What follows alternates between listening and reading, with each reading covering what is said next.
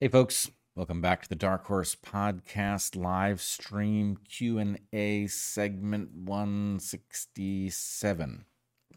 What? That's right. Yes. That's right. Here we are, Dr. Bret Weinstein, Dr. Heather Hying, back with you again. We are going to keep this tight today because we went on and on and on and on in that first. We went on at length. In that first hour. Okay, so from the Discord, that we start every hour, every one of these with a question from the Discord server every week. If you want to be in on that, you should join one of our Patreons and get access to the Discord. We have this week a choice between two, and I like them both. I'm just going to go with the first one. Both of them warrant a lot more than a off-the-cuff answer, but let's give this a shot. Writers are often considered lazy or unimaginative or anthropocentric when depicting intelligent alien life as too similar to humans. But won't there be some or even many features that end up accompanying intelligence when it happens to develop? How different should we really expect intelligent alien civilizations to be? So I wrote an entire yet unpublished science fiction novel investigating exactly this question. And I do think that there are different levels of similarity. So this question seems to be getting at like the intelligence, like what will the intelligence be like? But in terms of the form, it's easier to critique, and the critiques that I hear more often are about the form that the organisms take, like the anatomy and physiology. And there is no reason to expect that anatomically and physiologically intelligent life that evolves somewhere else from totally different information molecules, not from DNA, from the same original building blocks if you go back far enough, but it might not even be carbon-based, right? There's just any number of forms that intelligent life could take. So more often you hear critique about organisms, other intelligent life looking, being bipedal, having two eyes. Now, if you've got eyes at all, you probably are going to have two of them rather than one, and they're probably going to be facing forward so that you can do depth perception. So there are some things like having two pairs of things so that you can triangulate with regard to your sense organs: two nostrils, two ears, two eyes. But the overall form, we shouldn't expect inherently to repeat. I think you have to be open to the possibility that things will not repeat. On the other hand, the number of ways to build something functional is more limited than it seems. There are lots of canonical forms, but radial symmetry is a canonical form. Yep. But there's a question about whether or not an intelligent creature is likely to have some of the characteristics that we have for reasons that may be less than obvious. And so, but I mean, to your point that you raised in the first thing that we did today, I want to say the first hour, it's not right. Octopus. Yep. Don't look anything like us. Yep. Right. They've not only got radial symmetry, but they've got an ability to. Their sense organs, everything about what they do is just different. Right. And yet they're highly intelligent. Right. And that's on this planet. Right. But they've got an image-forming eye of a separate genesis that functions very similarly, with an improvement, actually. Right. So image-forming eyes. Yep. Built of different stuff. They may look different. Will that show up on another planet with intelligent life? Yes. Will organisms that are highly intelligent have more than one of them? Probably yes. Right. All I'm saying is I think you have to be open to any level of difference, but should expect certain surprising similarities. So, I don't want to get boxed into saying, oh, it will be similar, because it can be very, very different. But all I'm getting at is that the stuff that led to our intelligence may be more constrained. Yeah. But what? I mean, that's what the question is. So what do you think then? Well, I think emergent consciousness is highly likely. That emergent consciousness is pretty likely to involve something, a mechanism that is not. I wouldn't be surprised to see communication via sound. I wouldn't be surprised to see a pair of ears, a pair of eyes. I wouldn't be surprised to see two sexes. I wouldn't be surprised to see sleep. Two sexes, sleep, sensory organs that may use the same primary senses that we do, or may use electricity or magnetism or some of the things that some other organisms on this planet use, but that we don't so much, or that see outside of our what we call the visible spectrum, Sure. only because it's visible for us. So yes, sensing the world by those things that are sensible will happen, and it may not look the way it does for us, but there's a limited number of things that are sensible. Right. So, life is almost certain to happen around a star that puts out light. That leaves a inexpensive mechanism for figuring out where the other objects in the world are. Right, but the kinds of stars that could produce that could have planetary systems around them, that could have life on them, are actually somewhat variable and have different spectra that they emit, and therefore the color sensing and the temperature range in which these organisms may live, and therefore what kinds of forms they could take, could be wildly different. Well, it's the point where you say, I'm open to any level of difference, but to the extent that it is likely that given that photons are going to be free, that is to say, you don't have to pay a cost for generating them the way you do with echolocation, that one possibility is that you will see creatures that take advantage of the photons bouncing around, that process the location information about objects in ways that are liable to discover the same mechanisms that we have, and may be sensitive to different spectra, sure, may not be color sensitive, probably, to the extent that... I think there will be color sensitivity quickly evolving wherever you have light sensitivity, and light sensitivity will evolve quickly. Yeah, but it will be, but it may well be different, and therefore reveal the world in a different way. Yeah, but that would be a small difference. To the extent, I guess I'm proceeding from what happened when we invented sonar and then discovered how the sonar of a bat works. The answer was actually there were certain canonical problems that we solved very similarly to the way that bats had solved them. Yep. And therefore the parallelism had nothing to do with biotic parallelism. It just had to do with the fact that you've got certain kinds of information that has to be processed in certain ways, and there are most logical ways to do it, and an engineer can figure it out, and selection can figure it out. But I would say, I guess, in terms of locomotion, respiration,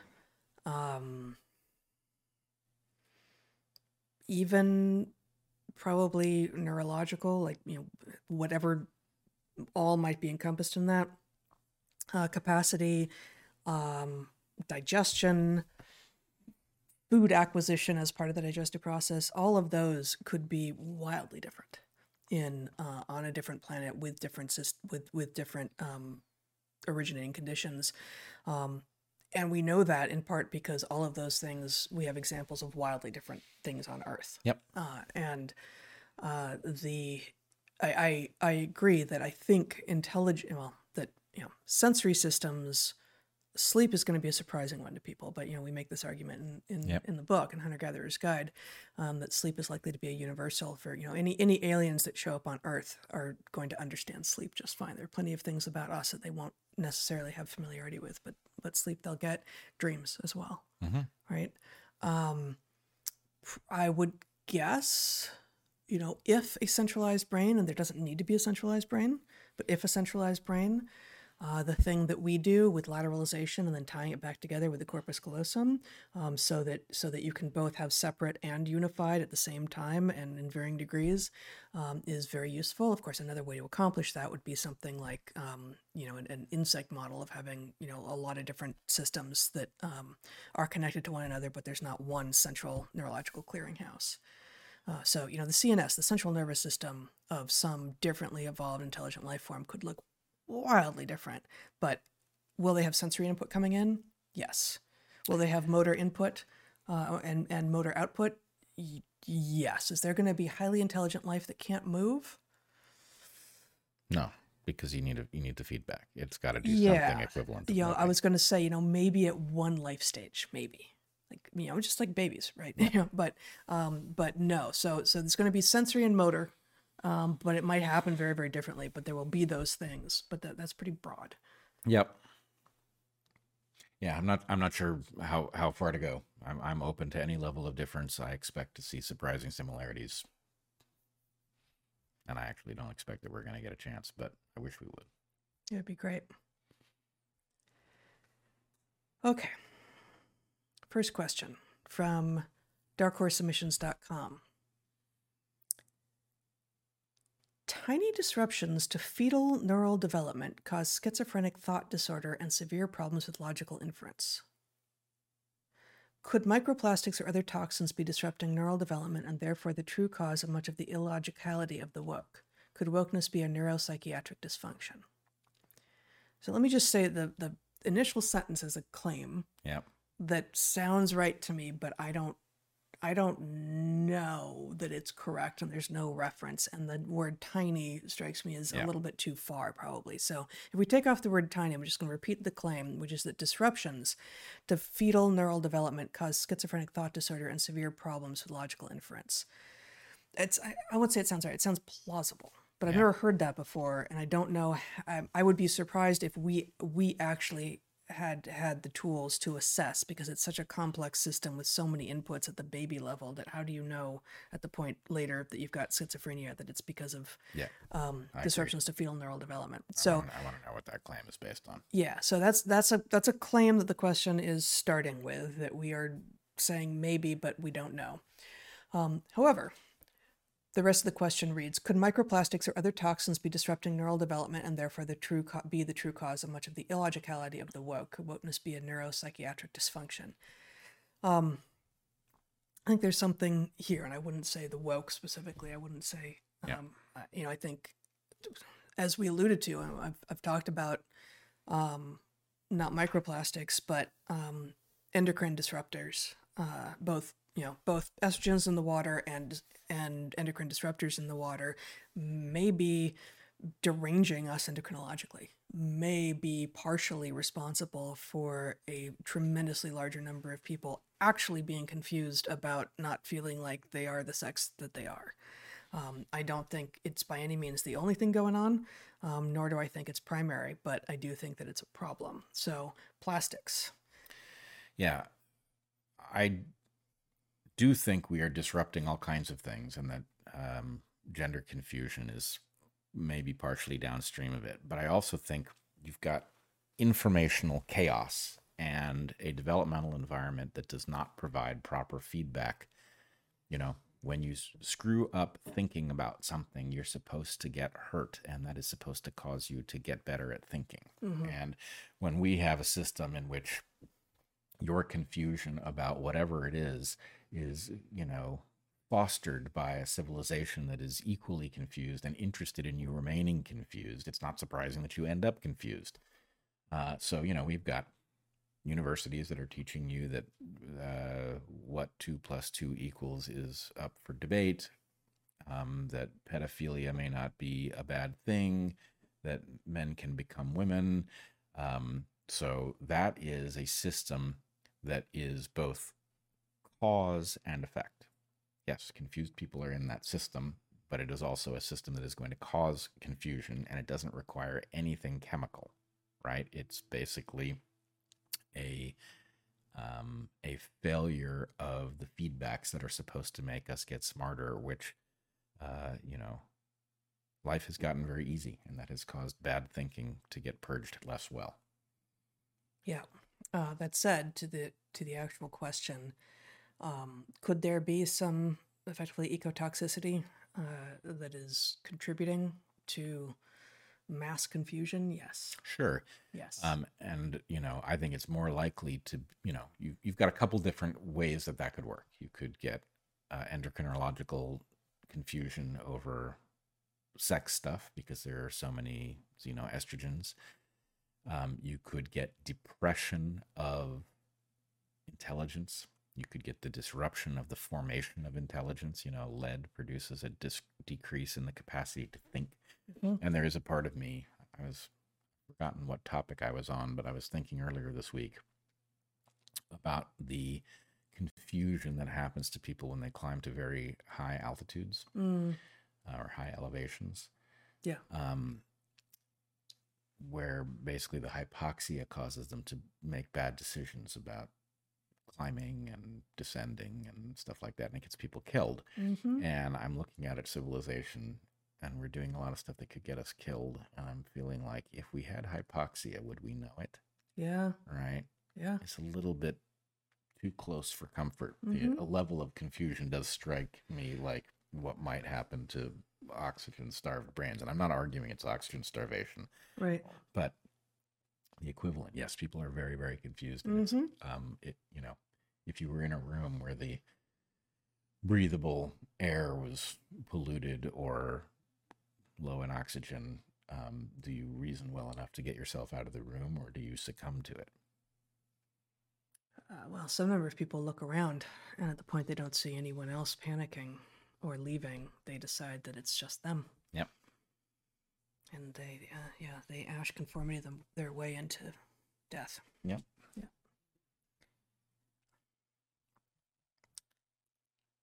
Okay, I didn't. The person asking the question had the Tdap vaccination 2 times in 5 years, but I was still told to get it while pregnant. I got titers instead. The doctor never had anyone ask for titers, and they weren't covered by insurance. That's not a question, but a statement. I feel like we were asked something last week. Yeah. About whether or not to get. I think it was the Tdap during pregnancy, and our sense was why you would be getting any vaccine while you're pregnant. I don't know, and it's not. Is there plausibly some situation which might arise where that would be the right move? Okay, sure. But I don't know. Yeah, it's hard to imagine. Yeah. I'm just saying, it's not a blanket, like absolutely no way, under absolutely no conditions could that ever be the right move. But the default assumption has to be that's not going to be good for your baby, and it should wait. It should wait until you don't have the baby literally on board. In order to get there, it would have to be a disease with a strong likelihood that you would get it. Yep. A huge effect of the vaccine on your ability to tolerate the disease, a low indication, an affirmative low indication of harm to fetuses, which would almost never be good enough.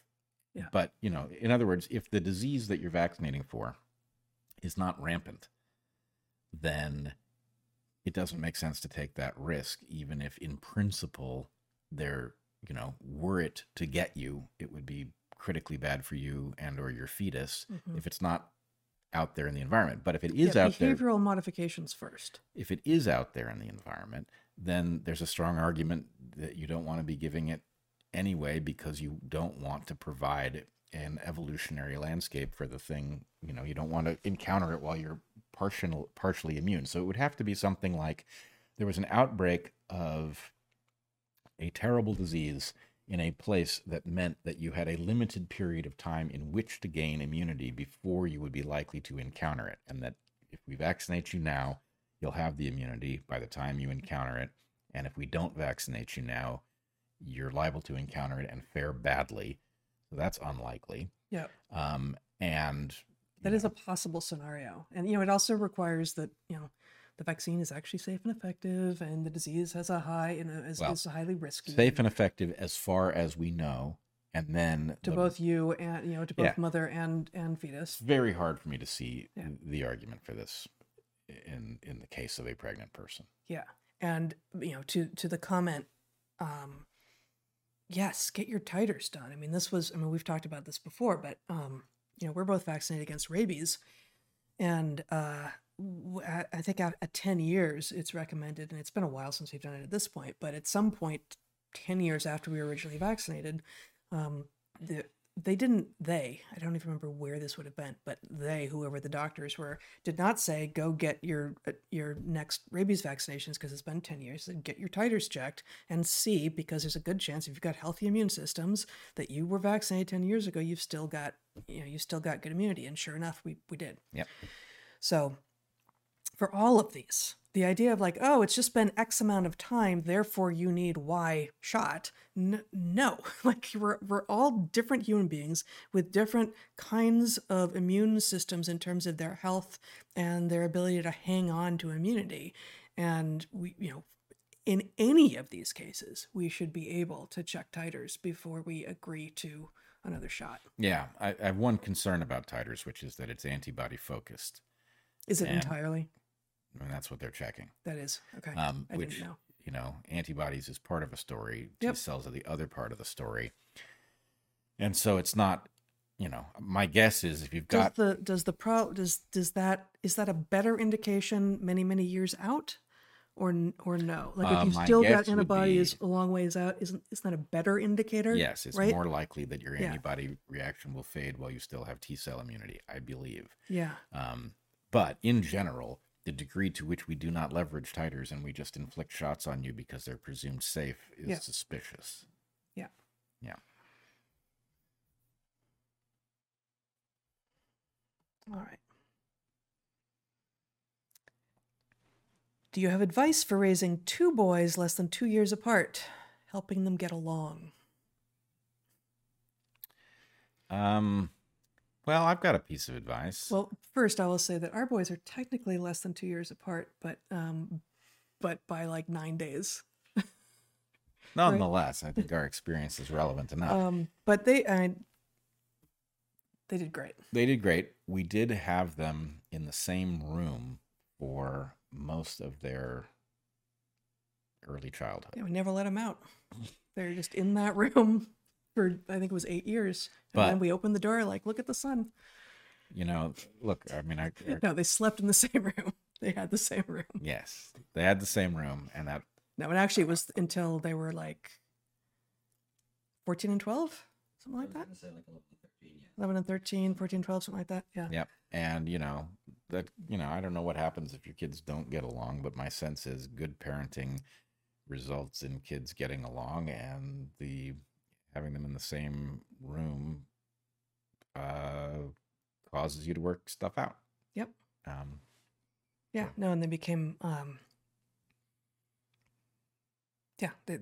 they're almost always good to one another. And when on occasion they weren't, we encouraged or demanded that they deal with it first. That, we were not the first line of defense for them against each other ever. They were expected to interact with one another first and foremost as the other human being in the interaction, and that should hold for any of the interactions. That if the parent is constantly coming in and solving problems for the kid, then the kid learns that they don't have to solve the problems for themselves.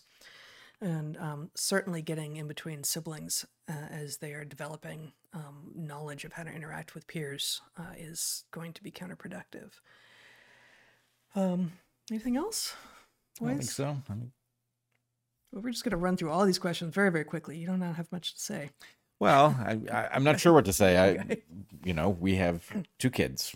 We did a lot of stuff that was different. We talked to them like they were adults, which was hilarious at first, and then resulted in both of them talking back like adults, which I think is good.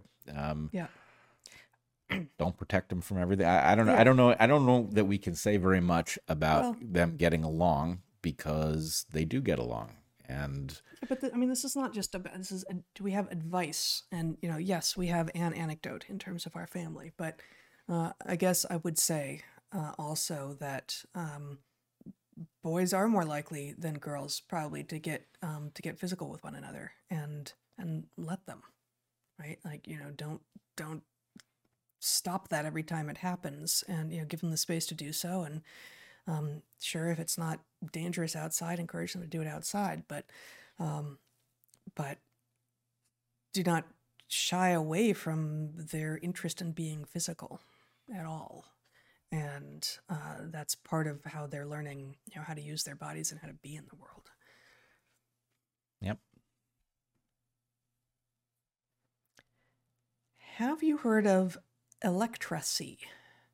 A proposed step, post-orality, and literacy by Greg Ulmer. It explains the web as a spirit world where lack of ritual and care lead to possession, as in by spirits or mimetic ideas. So that's sort of, obviously, I've never heard of this before, and there's a language of, sort of a woo language here, but the idea that we are actually living in a third phase, and some have proposed that it's that the web world is more like an oral culture, less like a literate culture, and more like an oral culture. But the idea that it's got the rules of some third type of society is interesting, and I think I don't have enough information here to say much more than that. Yeah, I would say... Have you heard of it? Nope. Yeah. But there's definitely a vacuum that comes from not having a tradition conveyed to offspring, right? There's an empty space niche-wise in the soul, and it is not surprising that it gets filled with lots of garbage in an online world where people are free to float whatever version of here's how to be a human being they are persuaded by. So, this is a version of the religion-shaped hole, right? Religion, and I also think it is the case that in recent history, in the last few years, we have watched religious people very frequently outcompete secular folks with respect to resisting bad thinking that was being inflicted on them by governments and large institutions, newspapers, and the coordinated narrative that came from all of those things. So, as we've talked about extensively, even scientifically minded people need to figure out what to do with the fraction of the model of the universe that we can't fill in, right? Which is not really a God of the gaps argument. But the point is, you have to be able to think carefully about this and carefully about that, knowing that you don't know what goes in between them. And you have to have some way to give yourself license to jump in that. If you convince yourself that it's all one unified story and that you are in on it, then you're going to end up telling yourself a lot of lies at the places where we really don't know what's going on. So religious people have a very easy one, right? They are licensed to jump any gap because they in general believe in a marvelous creator. And so here are the things we understand and here are the things we don't, and we're comfortable with mystery. So if you put God aside on the basis that he, she, or it fails to exist, and you leave open, therefore, well, how am I going to deal with the mystery part of what I'm faced with? It's not surprising that people get parasitized by bad thinking. It's a vulnerability. And so anyway, I'm not sure I would describe it according to the taxonomy that the person asking the question has presented. That does sound a bit woo, but yeah, there's something going on with memes, beliefs that have not stood the test of time being way more contagious than they should be by virtue of a mind opened by atheism and then exposed to fads. Yes. I'm trying to remember. I don't have time to dig into my computer here and find it, but there are some generalities put together by, I think it's Walter Ong, who wrote this classic treatise, Orality to Literacy, in the 60s, maybe late 50s, 60s, early 70s, something like that, in which he describes the sort of the canonical, if you will, to use the word of the day here, true things about oral cultures versus literate cultures. And I would have to go back and remind myself of some of the differences between them, but one of the things may. No, I'm going to misspeak if I try to pull up any of them from memory because it's been a while. But the idea that there might be a third list, a third set of structures of ways that we tend to interact with one another in this world that is dominated by, I don't know, this says the web. Maybe it's more than the web, it's social media. Some I don't know exactly what the descriptor is, like what the fundamental thing, whereas an oral culture versus a literate culture, you can tell what the distinction is. So, what portion of your world are you engaging in on the web that makes it like that kind of a culture? The idea that there might be distinguishing features, and maybe it's not like a return to an oral type of a culture, but actually a different thing is intriguing to me, and I'd like to know more. Yep. And whatever is going on in the AI space is going to disrupt this because it's going to be possible to be a very articulate parrot, right? You're going to be able to say wonderfully intelligent things that you don't really understand or that you think you thought of, but you didn't. You got it from this artificial intelligence. And and it's not, people don't, there won't be the same taboo against plagiarizing an AI, right? Like if you hear it, if you go online and you do something and it comes up on Quora, you're like, well, okay, most people will have the sense of like, well, I got to attribute this, like this is where I heard this, or like, because they know there's a person behind it. There's a person who wrote that thing to them. Whereas not, knowing that thing isn't a person sort of takes away the responsibility to honor it with attribution. Yeah, well, in part, people react badly if you plagiarize them. Right. The AI presumably doesn't care. Right. And so people will be liberated. They will not get the feedback of doing it. And I do. And it won't be as trackable either, right? Like I don't even think they will understand. They who? The AI people, or the people? The people. Mm-hmm. They're not going to know what they're doing. They're going to think they are saying intelligent things because they're going to get a reaction from other people as if they're saying intelligent things. And they are technically saying them, but it's like reading them. It's like reading Shakespeare and not understanding what you're saying. Right? Yeah. Like reading it just for the meter or something. You could imitate somebody's presentation of Shakespeare that was very good. Emotive in the right place. Right. And the audience might love it. Yeah. And the point is, oh, I'm pretty good with Shakespeare. Really? Maybe you're not. Right? Yeah. So anyway, I'm very concerned that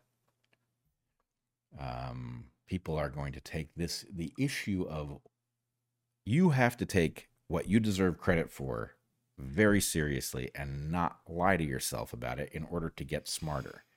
And the fact that there's something that probably is not going to enforce this, everybody has access to it, and so people are going to leap to put things into the public discussion quickly that they've gotten from the AI. I just don't see how this can't. I don't see how it's going to avoid ending very, very badly.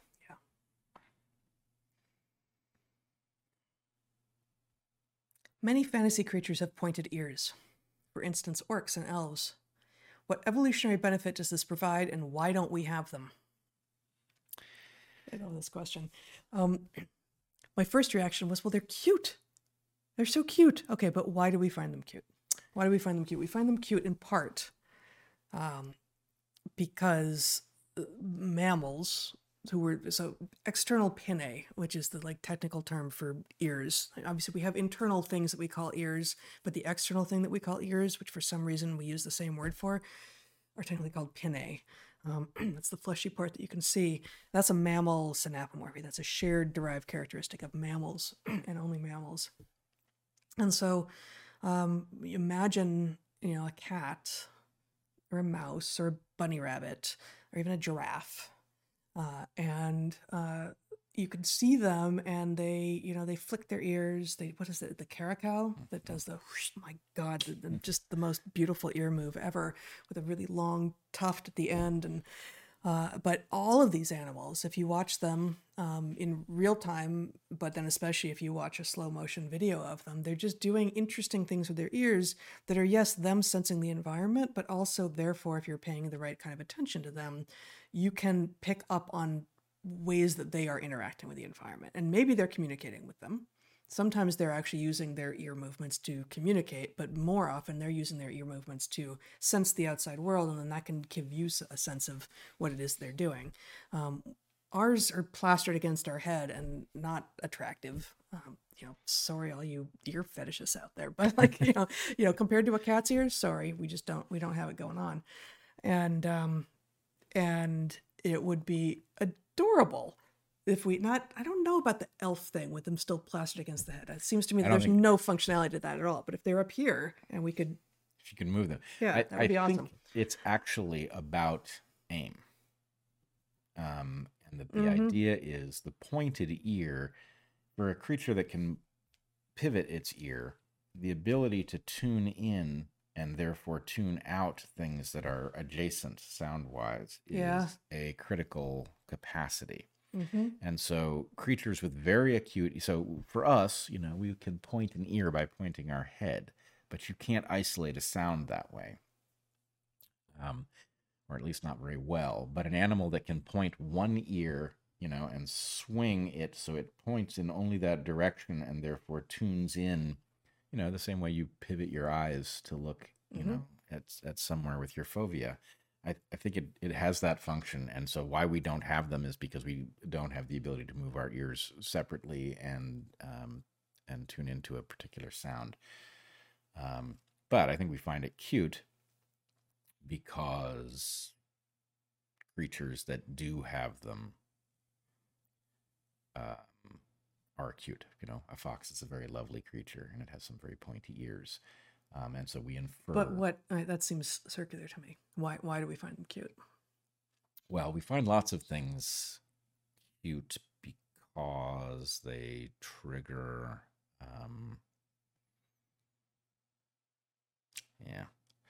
I was going to say because it triggers, parental reflexes, but I don't know. Yeah. I don't know. I think, they're.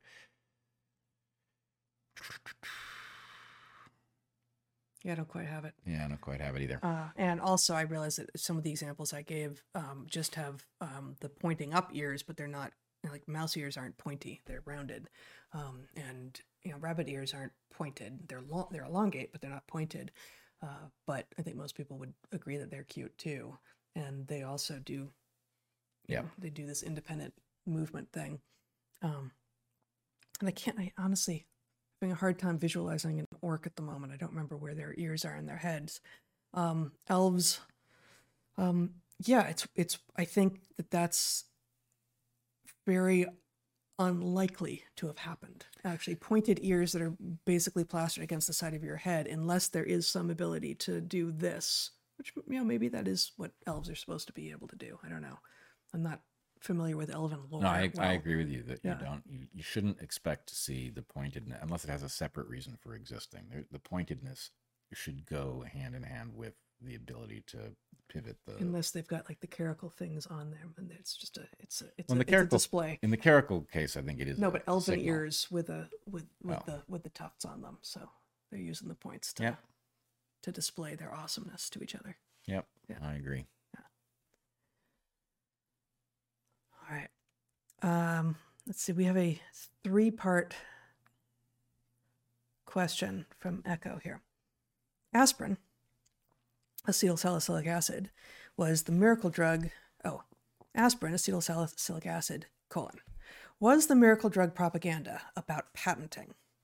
It's inspired by white willow bark, salicylic acid, used by ancient Sumerians and Egyptians. NB. Hydroxychloroquine is inspired by Artemisia annua, used in Asia and Africa against paludism, whose use WHO formally discouraged in 2012, with many papers against Artemisia annua to force people to buy hydroxychloroquine, which is more concentrated. So I'm getting something out of this. Yeah. I'm also reading it, and for some reason they're not in the right order, so I'm having to jump around here.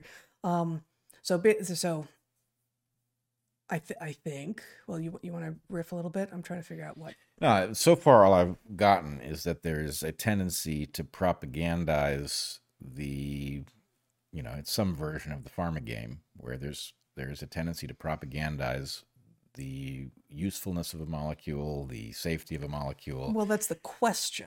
Was the miracle drug propaganda? This is from last week, right? About patenting. And if I remember correctly, I think actually it had just fallen out of patent. I think Bayer had patented aspirin originally, and at the point that the Spanish flu came, it was just out of patent, and so now more widely available to be produced by others. I think. I'm not positive about that, but I think it was not a patent game at that point. Sounds to me from the question, I can't speak to which version it is, that maybe acetylsalicylic acid was the replacement for salicylic acid from willow bark, and that might have reinvigorated or provided the opportunity for patenting. So I don't know. The question is, did Bayer have a patent at the point that the Spanish flu was rampant? And I don't know the answer.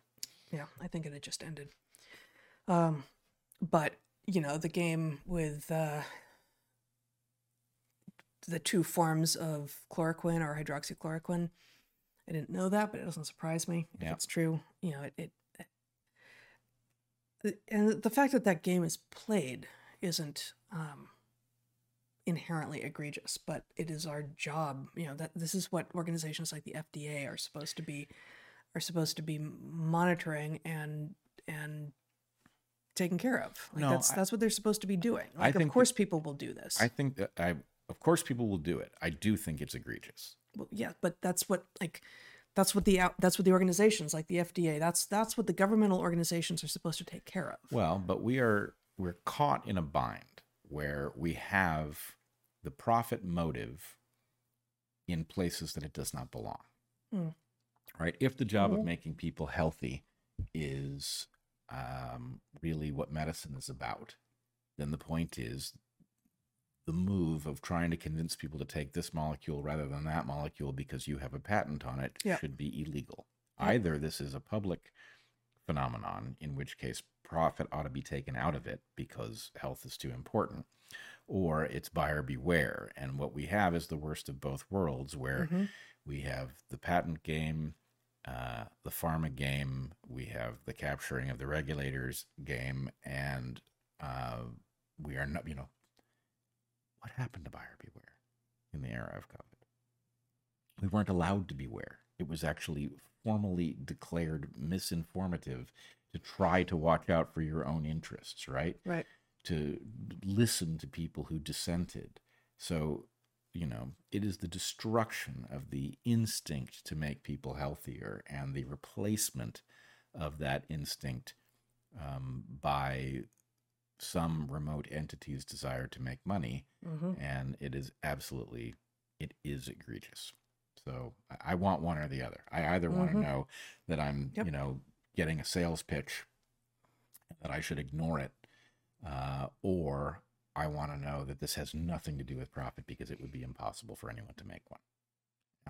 I don't want to be shamed for noticing that somebody is making a profit for their mandated product that is being inflicted on me despite having been poorly tested by the very people who are making that money. Yeah. And that's you being unreasonable again. Once again. I'm not sure what to make of this, but I'm gonna read it. It's in two parts. My own research asks, did Elton misinterpret the population cycles? Are the population cycles an active colonization mechanism? Wherein population cycles are called invasion pulses, so could they be an active mechanism? Well, I don't know exactly what this is referring to. The idea of overpopulation triggering the exploration for new territory certainly makes sense. It's missing a step because it is unnecessary. You can build wanderlust in at any level of proximity to carrying capacity. If it's desirable, having to overshoot the carrying capacity in order to motivate people or creatures to move is wasteful. So it doesn't have the look of an adaptation. The wanderlust does, and that it would be triggered by overpopulation. Mm-hmm. But the overpopulation does not have the look of an adaptation. A totally different topic. I saw a sticker on a car that read, MILF, Man, I Love Frogs, with an image of one. It reminded me of someone we know. Now I'll be looking for one that begins MIL with 2 L's. Lizards? Man, I love lizards. Man, I love leopards. I have to say, I think civilization went wrong and possibly unrecoverably wrong. That was the moment. At MILF. Yeah, that was the branching point. It's such a despicable concept. Yeah. That, anyway, I don't necessarily need to see it resurrected around love of frogs. But it is better than the original meaning. Yeah. You can be sure that if 2001 was written in 2023, we'd know Hal's pronouns. Man. Yeah. Man. Here's a suggestion on the topic of AI. Please consider interviewing Rob Miles from Computer File. Okay. You know? No. You know that? I don't. Okay. Just screenshot that. We may apply gender to things seen as conscious because we have 2 sexes. Yep. Absolutely. We impose it. Yeah, we impose it. I think it's an error, but I'm not certain of that. It feels like it opens up the room for confusion, and then for that confusion to be taken advantage of, as it is. But I think that may be part of why it exists. I think you're right, and I also think that there is potentially a protective, going through the formal exercise of making sure that you call the AI it, yeah, and not he or she, is probably useful because it forces you to consciously recognize that you don't know what that thing is. But if there's one thing it isn't, it's not a he or a she.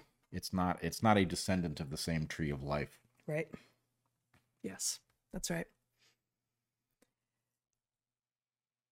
Do LLMs not just help us understand the limits of language as a culturally evolved model of reality? There are other modes of communication. Kinda.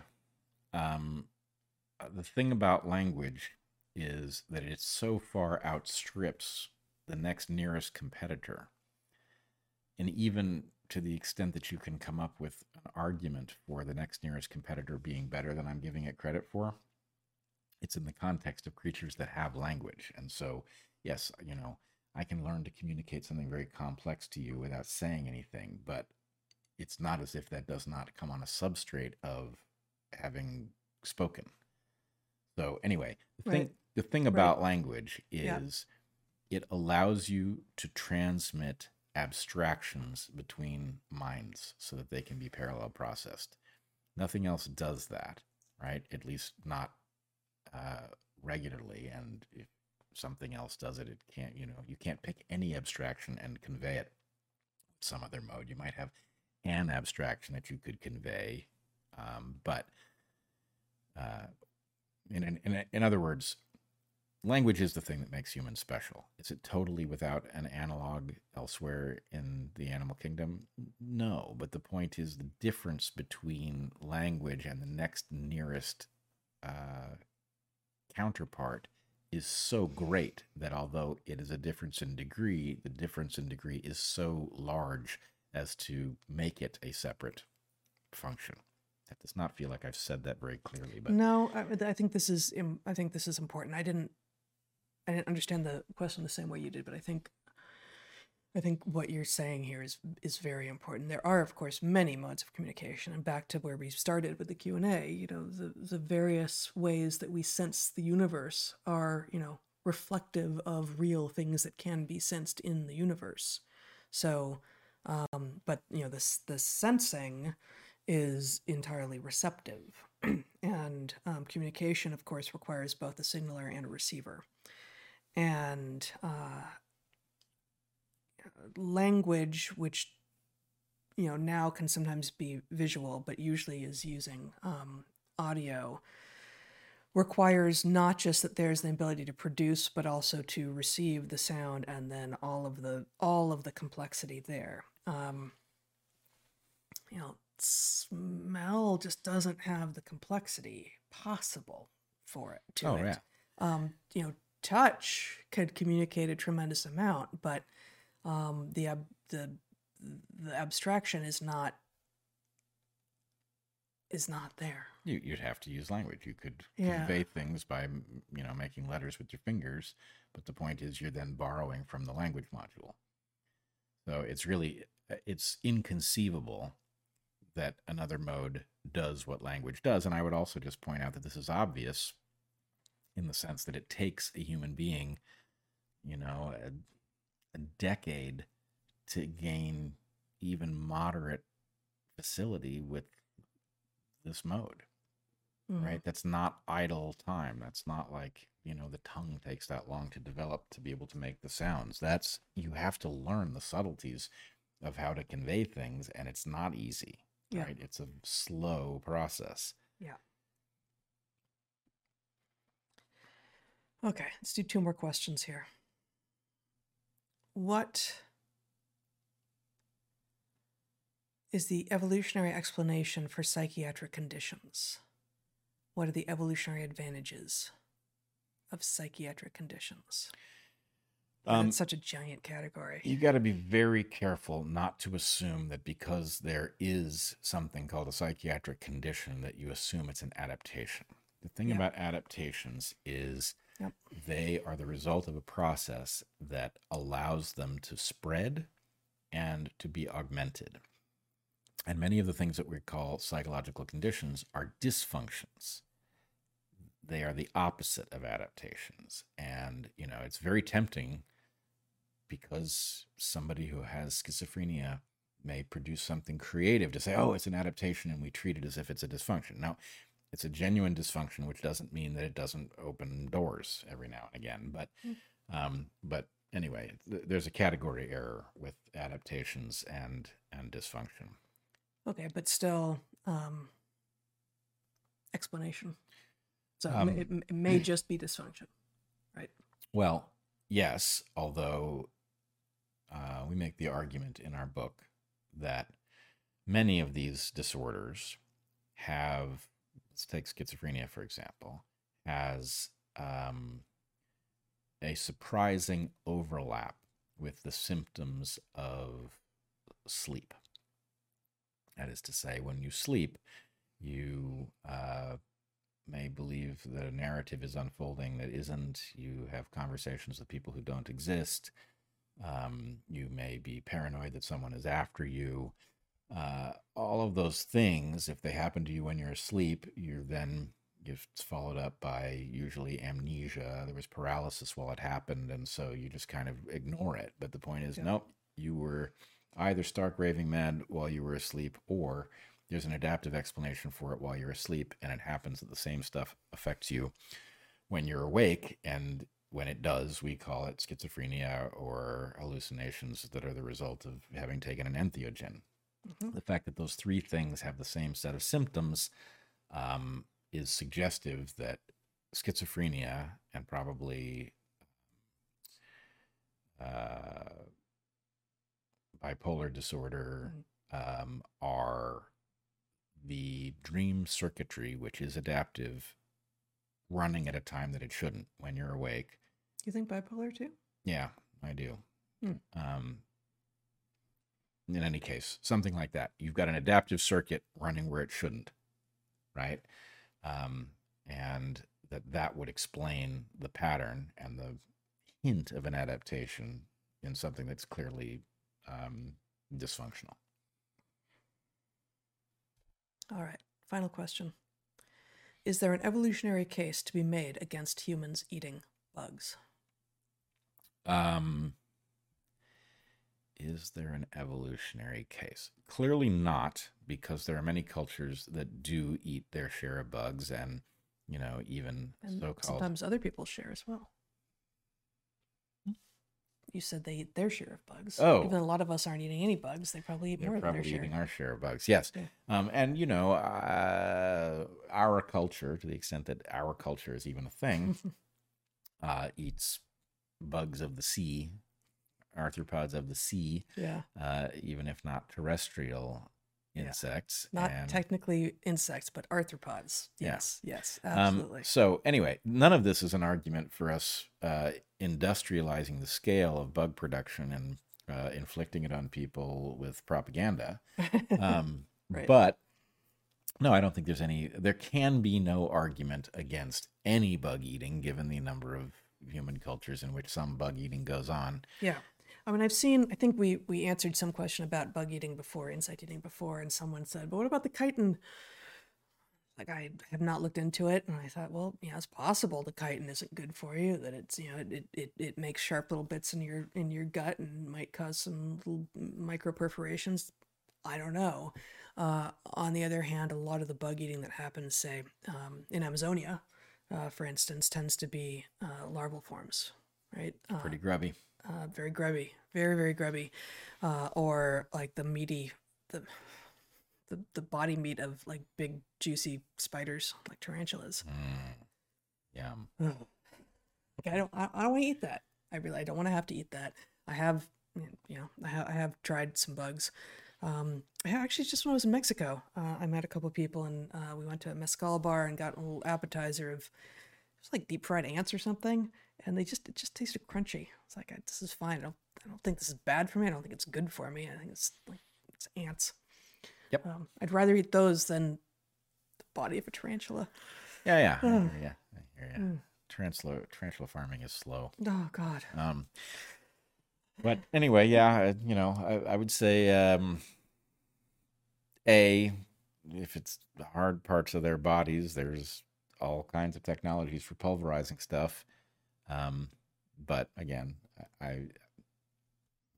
large scale is different than occasional or long-standing bug eating traditions. Yeah, and there are no cultures.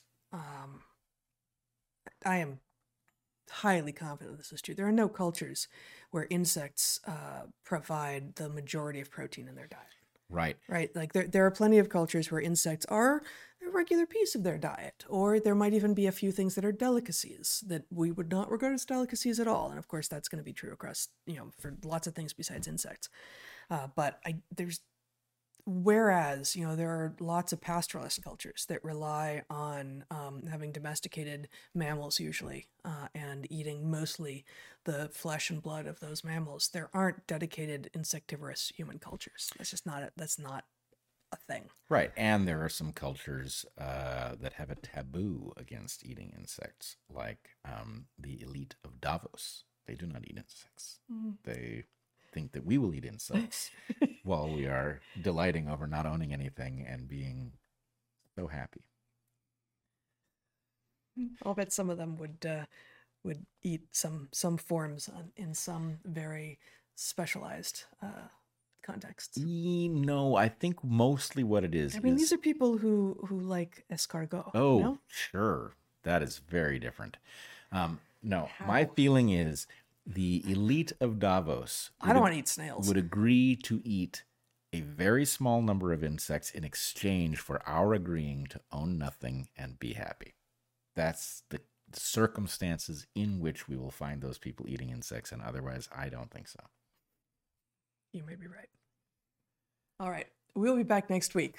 Same time, same place, with a Q&A next week as well. And in the meantime, check out Natural Selections, check out our book, Hunter Gatherer's Guide. Come find us at 11 a.m. Pacific time tomorrow, Sunday, March, what's that going to be, the 26th? When at my Patreon, we have a live private Q&A. We get to interact with you guys who are watching live, and then we leave it up if you want to catch it later. And until then, until we see you next time. Be good to the ones you love, eat good food, and get outside. Be well, everyone.